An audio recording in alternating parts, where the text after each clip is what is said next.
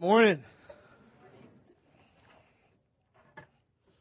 This morning we're hitting a good chunk of Scripture in Revelation. We're taking the second part of verse 5 and we're moving all the way down through verse 20. And what I want you to see this morning, what I want you to taste this morning, is the reality that this passage we're looking at is a movement of worship. It is a passage that carries with it this grand order of service that is absolutely astoundingly vital for us. Your study guide there that some of you may have received when you came in, and some of you go and pull this off the blog, and some of you technology it, like right now you're on your phone, you're looking at it. You've got a definition there that I want you to see. It's a really good functional definition of worship. It's not the definition of worship, but it is a really good functional definition of worship. This definition comes from Dr. Bruce Leafblad. I can't talk. Dr. Bruce Leafblad, Southwestern Seminary. And this guy's a beast of a professor. And this is his definition. And I think it captures, I know it captures the heart of Isaiah 6 beautifully. And this amazing movement of worship. And I want you to see it in this passage because it's going to help us be prepared this morning for our response. Here's your definition. Worship is communion with God. It is having fellowship with. It is having a common union with. It is knowing. It is enjoying. It is communicating. Speaking with. Enjoying. Being with. Being filled by. Bringing great glory to God. It is communion with God. In which believers by grace. Worship is an activity that only believers can do. Worship services are unintelligible to pagans. They make no sense. Worship is not for unbelievers. It's for us. It's for us. And the gospel is what brings them into worship. Okay? That makes sense? This isn't a seeker-sensitive service you walked into. This is a Jesus-sensitive service. This morning, what has been put together is for Him, not for you. This is not a product for you to consume. Jesus is consuming this right now. You are the product, and He's the consumer. He sees right now. Whether you like it or not, it's irrelevant. Whether it's your style or not, doesn't matter. What matters is King. This is good. Jesus, are you tasting this? This is all for you. It is communion with God in which believers by His grace. It's by grace because it's what we're made for. He didn't have to make a way for us to worship. It's by grace. It's a gift of His power to us in salvation to bring people to bring Him much glory. They center their mind's attention and their heart's affection on the Lord. It is a mental activity. It's a thinking activity. It's not where you disengage the mind and bark like dogs or laugh like Brian Regan were up here. And if he were, I would be laughing too. But it's where we engage our mind. Deep thinking, good thinking, right thinking. But also our heart's affection. It is the engaging of the emotions. Emotions should follow truth. When the mind is engaged rightly on truth, then the affections of the heart follow suit.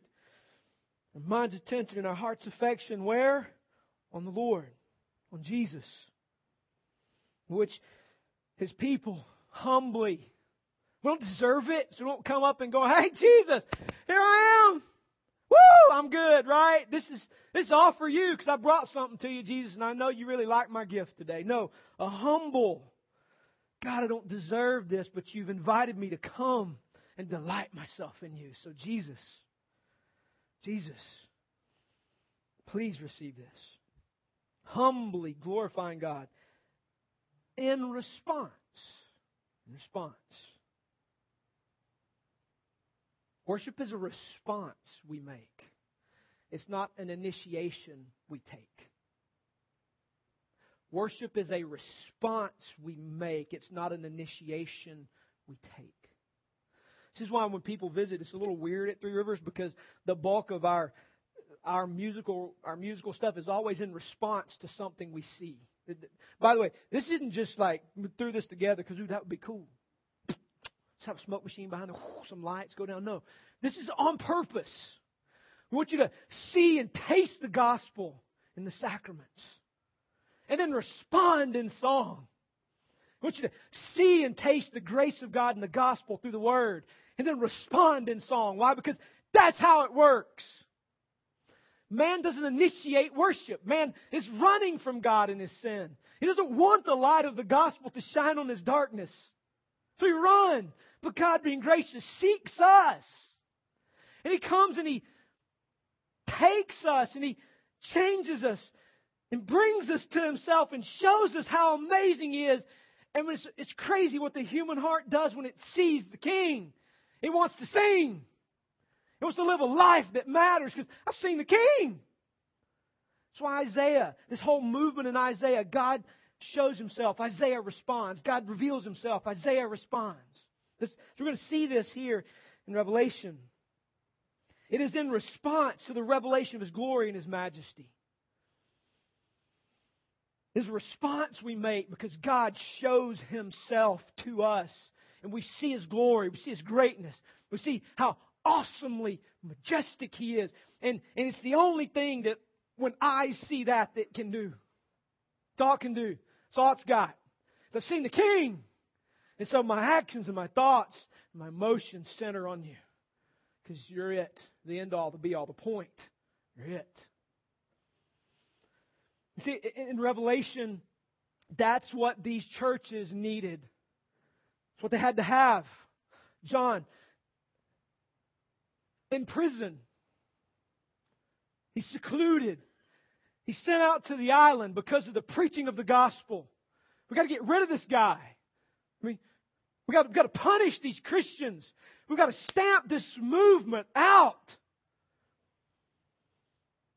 We've talked about for 2 weeks now, their greatest need was not rescue.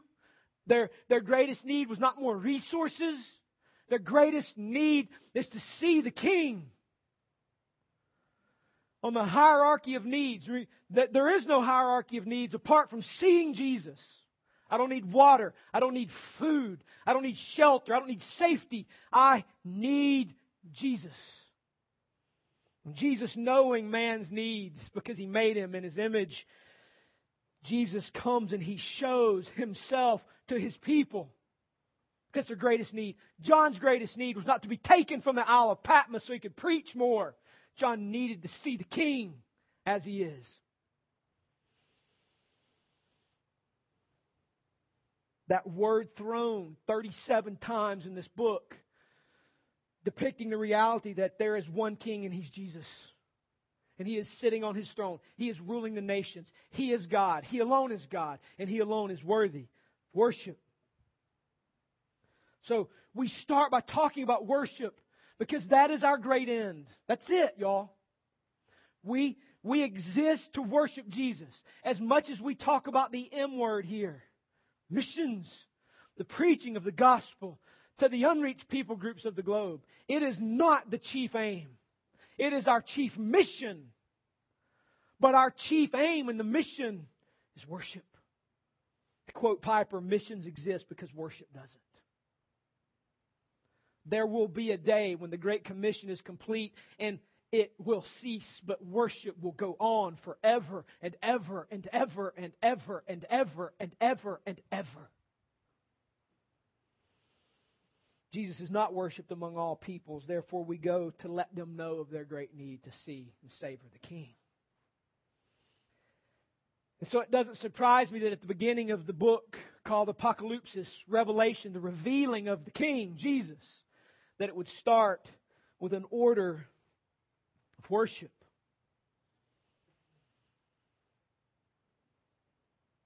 Verse 5 and verse 6 begins this service. Notice the second part of verse 5, and this is point 1, okay? Point 1 in the worship service, worshiping the King. Point 1, the worship of Jesus for His great salvation. I want you to notice this important little word in B, 5B, the second part of verse 5. There's the first part, which is a continuation of a sentence begun in verse 4, which is where we ended last week. And then there's a new sentence that starts in the middle of verse 5. It says, to Him. To Him. I don't know if there are two more important words that I will say to you this morning. To Him. Not to you. Not to me. Not to them. But to Him. Who's Him? Jesus. The one to whom the revelation has been given, so that He can show His people who He is in reality. Not the weakened Son of God hanging on a cross laid in a tomb, but the resurrected ruling King of the universe. To Him who loves us and has freed us from our sins by His blood and made us a kingdom, priest to His God and Father. To Him, this is amazing. Listen, to Him be glory and dominion forever and ever. Amen. In other words, this is for Him. Him revealing Himself to us so that we can bring Him glory is for Him. You and I were made to worship. And worship takes all kinds of forms. It takes the form, in Romans 12:1, of a life that's lived. And lives that are lived in honor of the King. Birth, music, and song. Acts of sacrifice. Acts of service. Risk. Today is a day that is marked on our calendars and particularly for churches to pay attention to National Right to Life Day. Some people today will worship by holding forth the rights of the unborn. They may not sing a song, but they will stand firmly and say that they are made in the image of God and they deserve to have a chance to live, not because you have a right to convenience first. God's the author of life and death. And some people will worship today by doing that. Many of us today will worship because we will have seen the King. He will have revealed Himself to our hearts and our minds, and we will sing to Him. This is to Him. This is for Him. This is all about Jesus. To Him. To Him. Notice this movement. Note the movement of worship in verse 5 through 6. It's the revelation of the grace of God and salvation in three movements. And then there's the response of those who Jesus is revealed to. Notice the first part of this movement. On your study guide, it's A. Jesus has redeemed us from slavery to sin. Jesus reveals Himself in salvation. The reality for us today, if you're in Christ today, you used to be enslaved under the bondage of sin.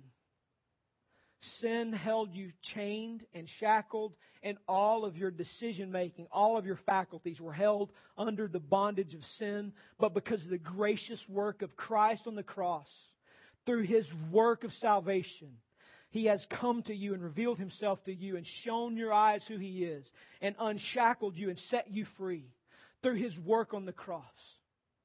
In this passage, this movement begins by reminding us, revealing to us the salvation of God to take us who are enslaved to sin and set us free.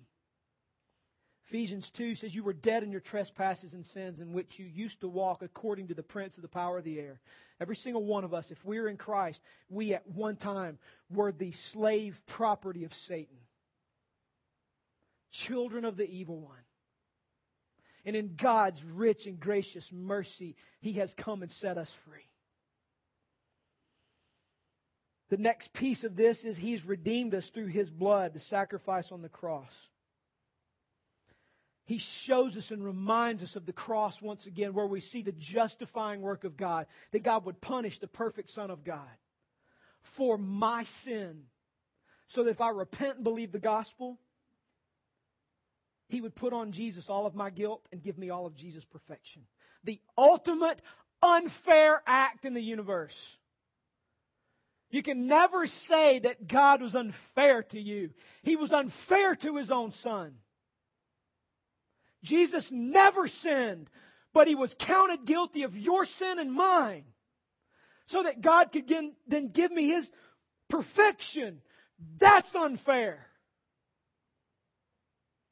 He's never been unfair to us. He's unfair to Jesus.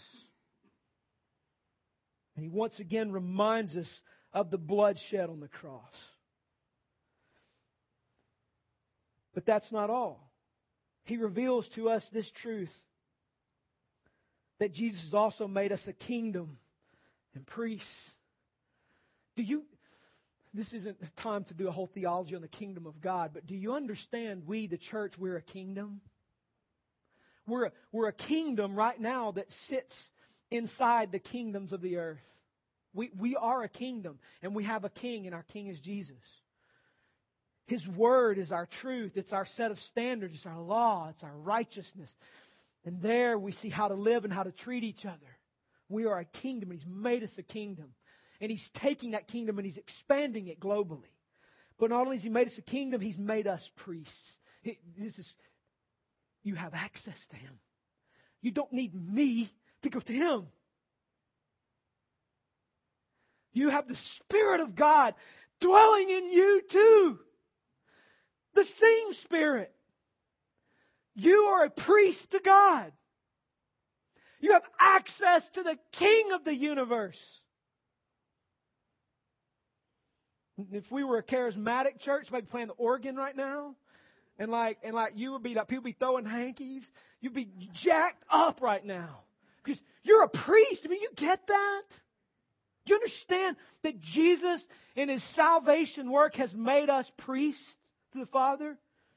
And we look in what Jesus said in John, where He said, there's coming a day where you will ask the Father, and I'm not going to say that I'm going to ask you, because He loves you, and you're going to talk to the Father. You're a priest to God. And then look how it ends. To Him be glory and dominion forever and ever. Amen. There's a revelation of the grace of God. You're brought into communion with God. Believers by grace, think on the reality of what He's done. We feel with gratitude toward what He's done for us. And we humbly bring Him praise in response to this. Notice the movement. God reveals Himself in salvation. His work on the cross, making us kingdoms and priests. We savor that. Our response, to Him be glory and dominion forever and ever. Amen. Amen. Truly. Truly to Him forever be all glory. Truly to Him forever be all reign and rule. Truly. There's the foundation. It's the little word amen. It means truly. So be it. It's true. What's true?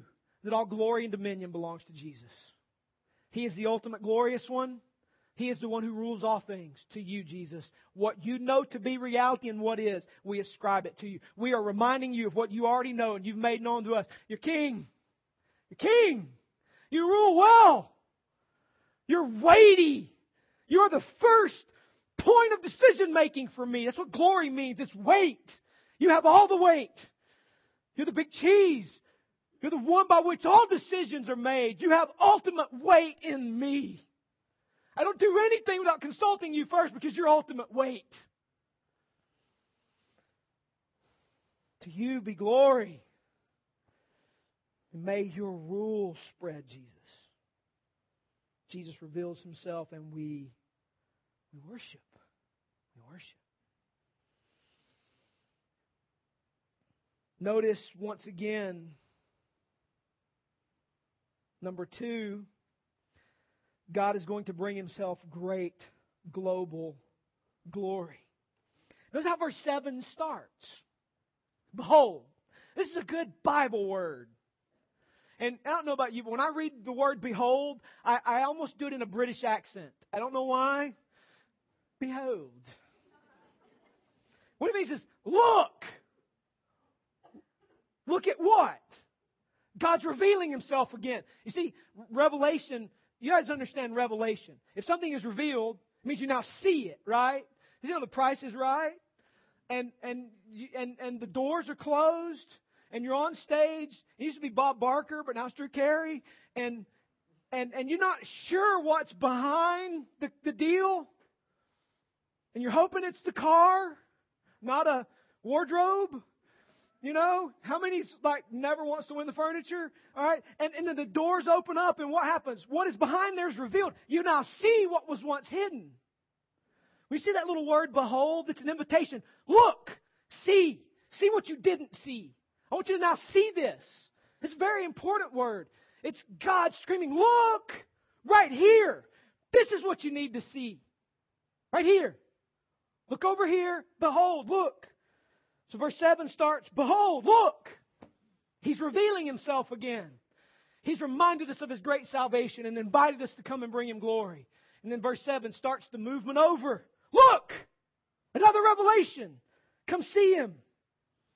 Behold, He's coming with the clouds. And a few people will see Him. No. Every eye will see Him. Even those who pierced Him. And all tribes of the earth will wail on account of Him. Even so, truly. Amen. Let it be.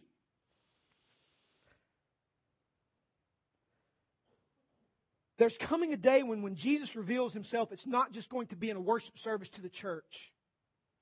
Jesus' intention is to be worshipped among every tribe, tongue, nation, and language.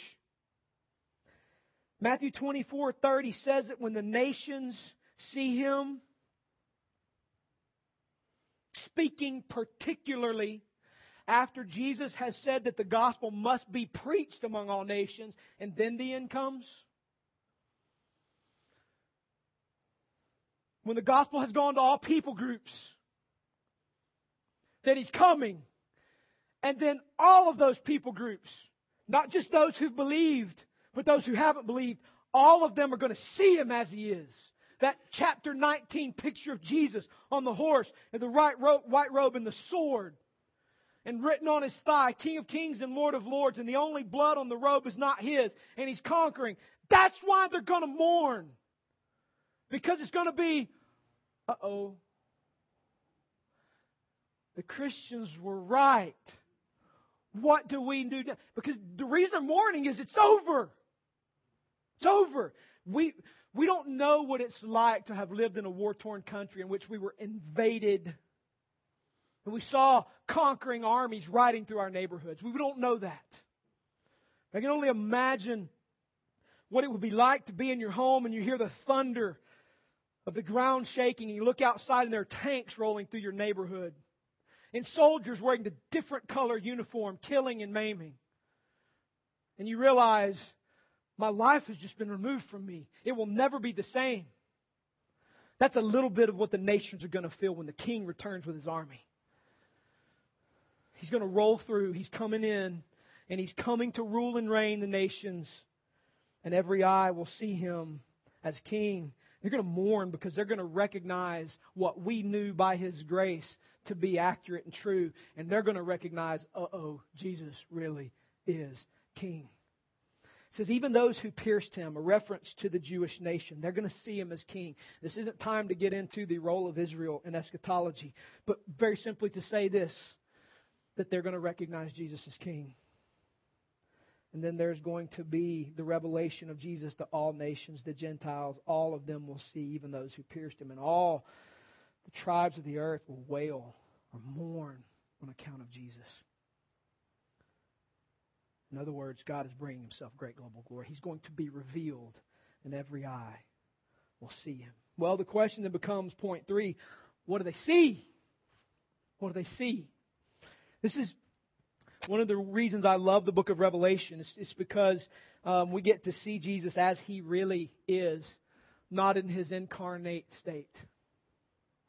We have a tendency to view Jesus through the lens of Middle Ages paintings, in which female models were used to paint Him and His face, which is often why the structure of Jesus' face in paintings looks very feminine. We have a tendency to think of Jesus in a crucifix, hanging on a cross, in a weakened, bloodied state. And I've said this before, and I want to say it again. He took a beating once. He came to die once.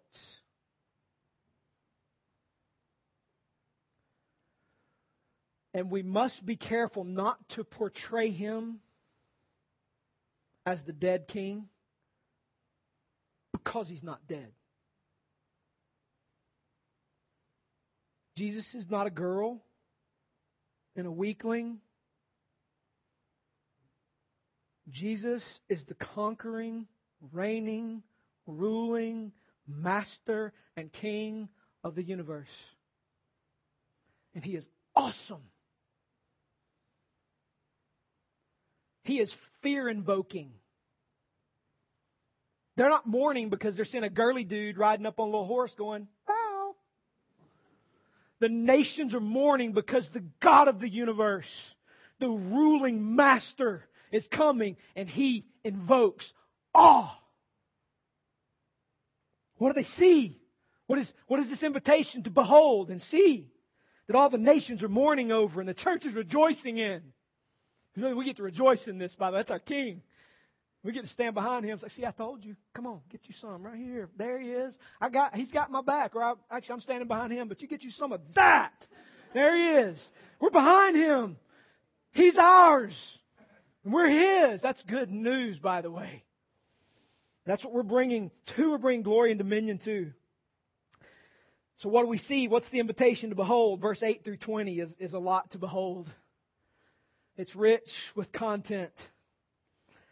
And here it is. Jesus is the awesome resurrected King. He's the church's senior pastor. He's our chief shepherd.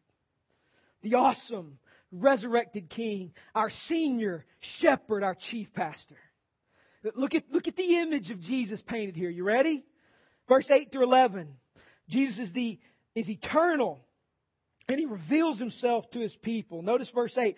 I am the Alpha and the Omega, says the Lord God, who is and who was and who is to come, the Almighty. And what He's saying here in this passage is He takes the beginning and ending letters of the Greek alphabet, Alpha and Omega. And as Alpha starts the Greek alphabet and Omega ends the Greek alphabet, He's saying, I'm the beginning and the end. That's a nice way to say I'm everything, I'm it. It's another way to say I am. When Jesus said in John 8, before Abraham was, I am, He blew up any option of any other God. Which is why that chapter ends with saying they picked up stones to throw at Him. They knew what He meant. Jesus is saying, I'm Yahweh. I'm that God. Which is why today in modern scholarship, the only thing you can do is attack the authority of Scripture, because there's no denying what Jesus meant. So what you've got to do is try to tear down the veracity of Scripture, because it's clear what He meant.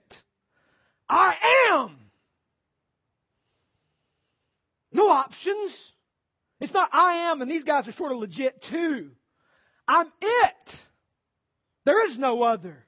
I'm the Alpha and the Omega.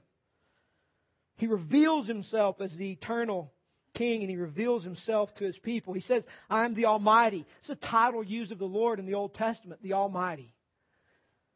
What Jesus is saying here is He's the beginning and the goal of all human history. He's the beginning and goal of all human history. And can you see why these churches persecuted need to see this? See, we have this isolated, insulated life. We live in Disneyland.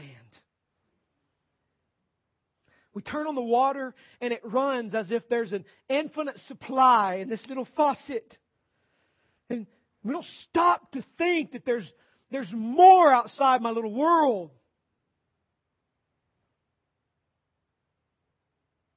We get insulated and we get isolated.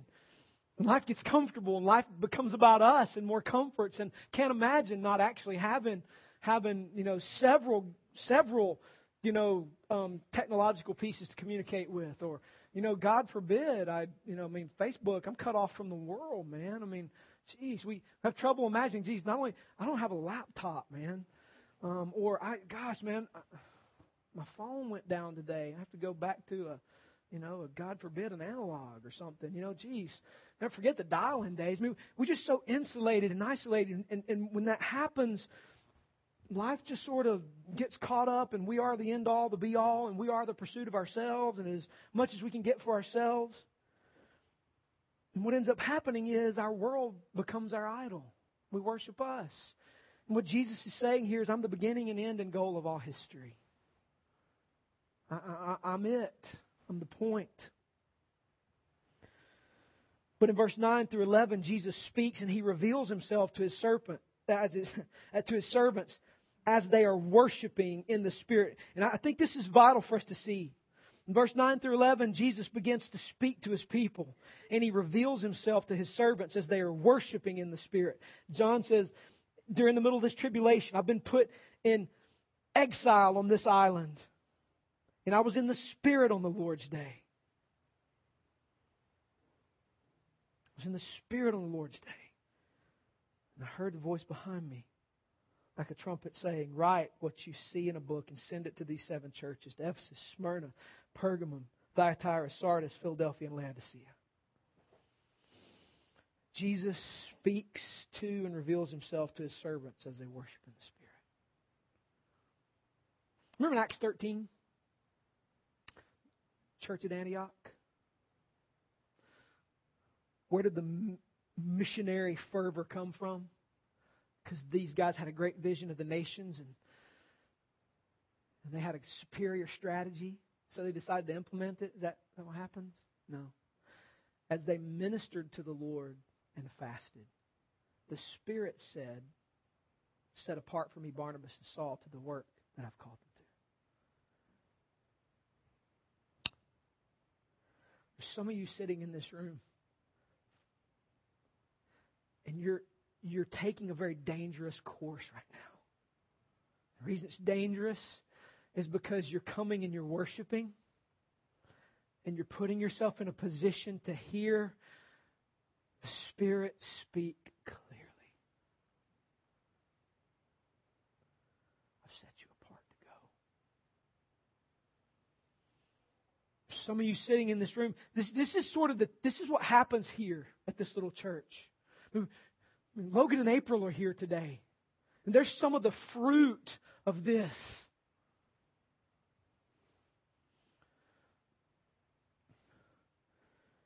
When we come to worship and we center our mind's attention and our heart's affection on the Lord, those are the moments when we get to hear corporately the corporate mission be whispered to us. Go.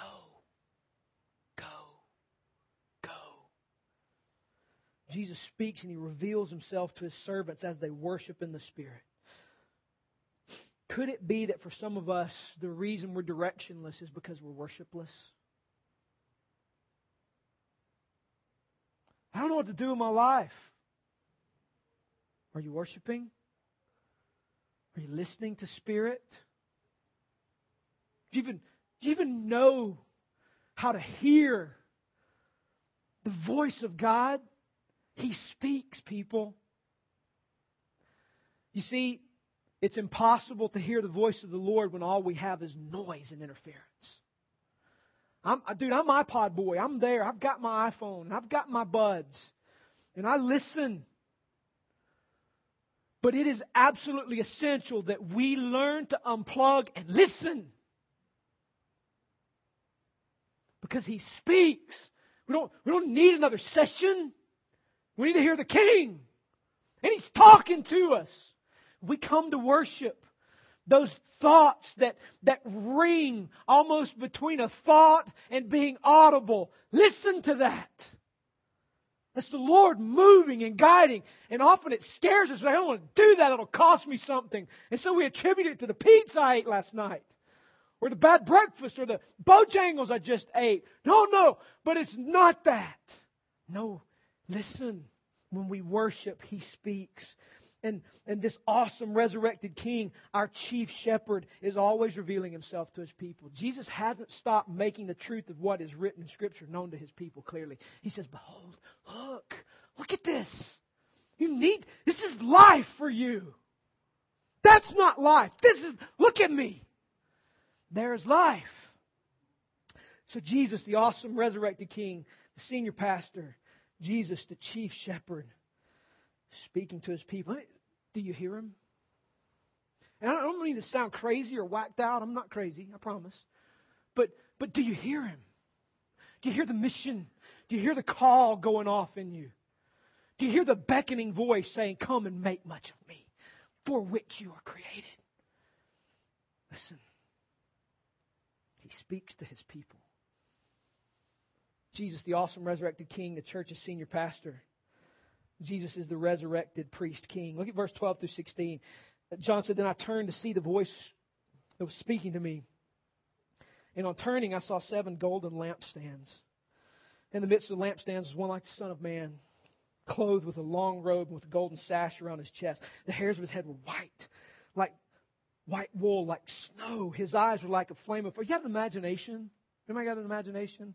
I know with video game culture that I'm very much a part of, sometimes imagination is dead. It's like, I don't know. Just try to let your imagination come alive. Try to see this, okay? You hear me? Try to see this, okay? His hair is white like wool, like snow. His eyes were a flame of fire. His feet are like burnished bronze. It's really shiny bronze. Refined in a furnace, pure. And His voice is like the roar of many waters. Anybody rafted the Ocoee? That's His voice. When you go to the Ocoee, anybody rafted, do you hear the water? Yeah, you hear the water. Is Jesus silent? Can He be heard? Oh, no, He's not silent and He can be heard. His voice is like the roar of many waters. It's mighty. It's awesome. It's thunderous. In His right hand, He held 7 stars. And from His mouth came a sharp 2-edged sword. And His face was like the sun shining in full strength. When I saw Him, I fell at His feet as though dead. I probably would too. I'm like, okay, that's crazy. When I'm falling down. But He laid His right hand on me saying, fear not. I'm the first and the last. Don't be afraid. Be afraid. See, is it Rabbit Trail? Just one. He is to be feared, but He is to be approached. There's this tension approaching Jesus in which you are awesome. And that scares me. But He says, come. Come. So the tension's okay. Don't solve it. It's okay. It's supposed to be that way. Okay? He's not Mr. Rogers. He's a conquering king, but one who loves you and says, come, it's okay. Come. So live with that tension. Fear not, I'm the first and the last. I'm the living one. I died, and behold, I'm alive forever. And I have the keys of death and Hades. So write what you've seen. Those that are and those that are about to take place after this. As for the mystery of the 7 stars that you saw in my right hand, and the 7 golden lampstands, the 7 stars are the angels of the 7 churches, and the 7 lampstands are the 7 churches. Jesus is wearing the garment of a priest king, which means He's high priest and He's king.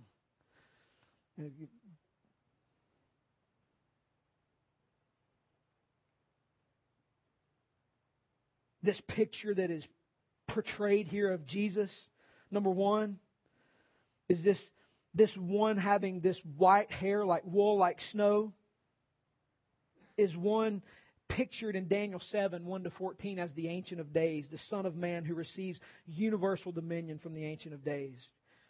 Jesus is speaking from what He's already inspired in Daniel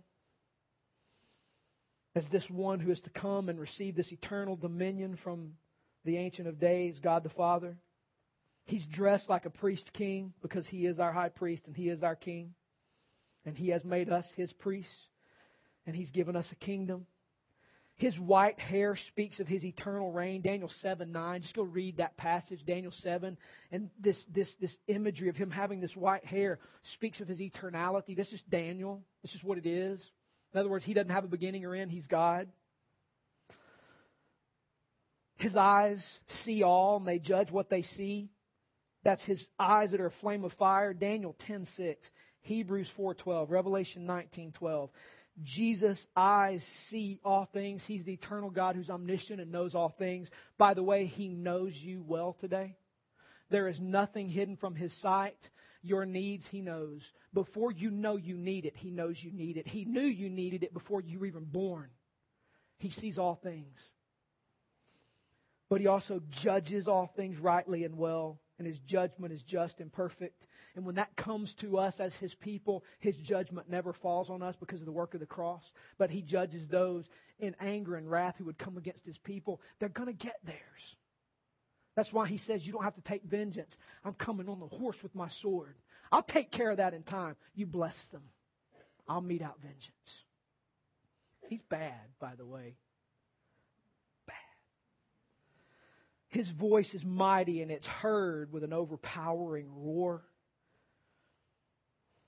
He holds the hosts of heaven in His hand. The angels, the hosts of heaven, serve Him well. Hebrews 1:14 said, are these hosts not ministering spirits sent to serve on behalf of those who are to inherit eternal life? He rules the angelic hosts of heaven. And then finally, He is the one who, or next to finally, He is the one who comforts. He's been raised from the dead. He owns death and hell, so we don't have to fear anymore. There's comfort there. Listen, guys, we don't have to fear dying. We don't have to fear going. Why? Death is the beginning of forever for us. Without any hindrance to sin. We don't have to fear. He's given us comfort. He owns death and He owns hell. And then finally, He stands among the lampstands. And lampstands, what did He say? They're the churches. You know the coolest picture for me here is that Jesus stands smack dab squarely in the middle of His people. The image here, and this is the image Peter picks up on, is that Jesus is the chief shepherd.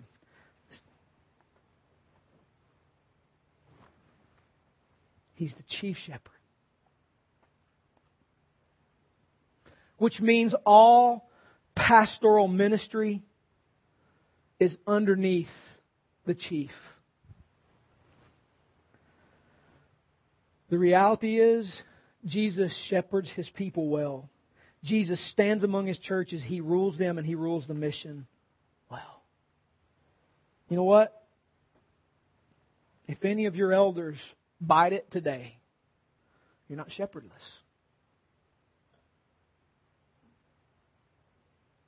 You're not. There are no senior pastors in the flesh here, and in the other body for that matter. Senior pastor is the resurrected King who rules well, and we're just His underlings, trying to do His thing His way. And you know the cool thing is, He is speaking to you and giving you direction. He's worthy of our worship.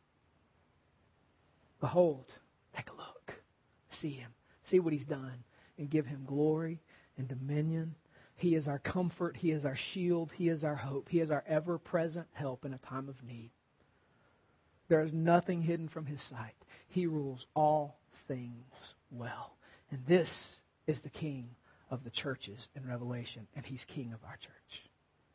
Are you listening? Do you want to respond to Him? I do. We sing the King. He's made Himself clear. And my invitation to you is come and bring glory and ascribe dominion to Him. And then that would truly be worship. Jesus,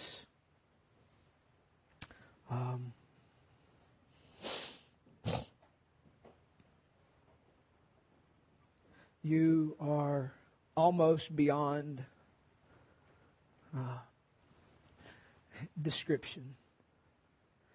And I guess all we can do is use what is written to describe you in your word, and we can't add to that. We can't take from that. It's just what you've given us.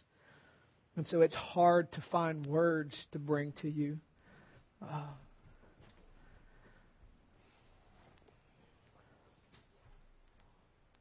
So, King, resurrected Master and Lord who sits on the throne, glory to you, weight to you, dominion to you globally. You rule us, and you are our first thought and option and point. And in any way at which you are not our chief option, and in any way we seek somehow to not allow you to rule us well, we ask that in your grace you would move us out of the way and bring us in your train. Bring us in your wake so that we can make much of you and find our life's fulfillment in bringing you much praise. So, Father, I want to ask right now over your people that you would shepherd them well in this moment, that you would bring from their hearts praise. And as we come to worship you in song, would you be greatly glorified? And would you encourage and build up our hearts as we seek to do the mission?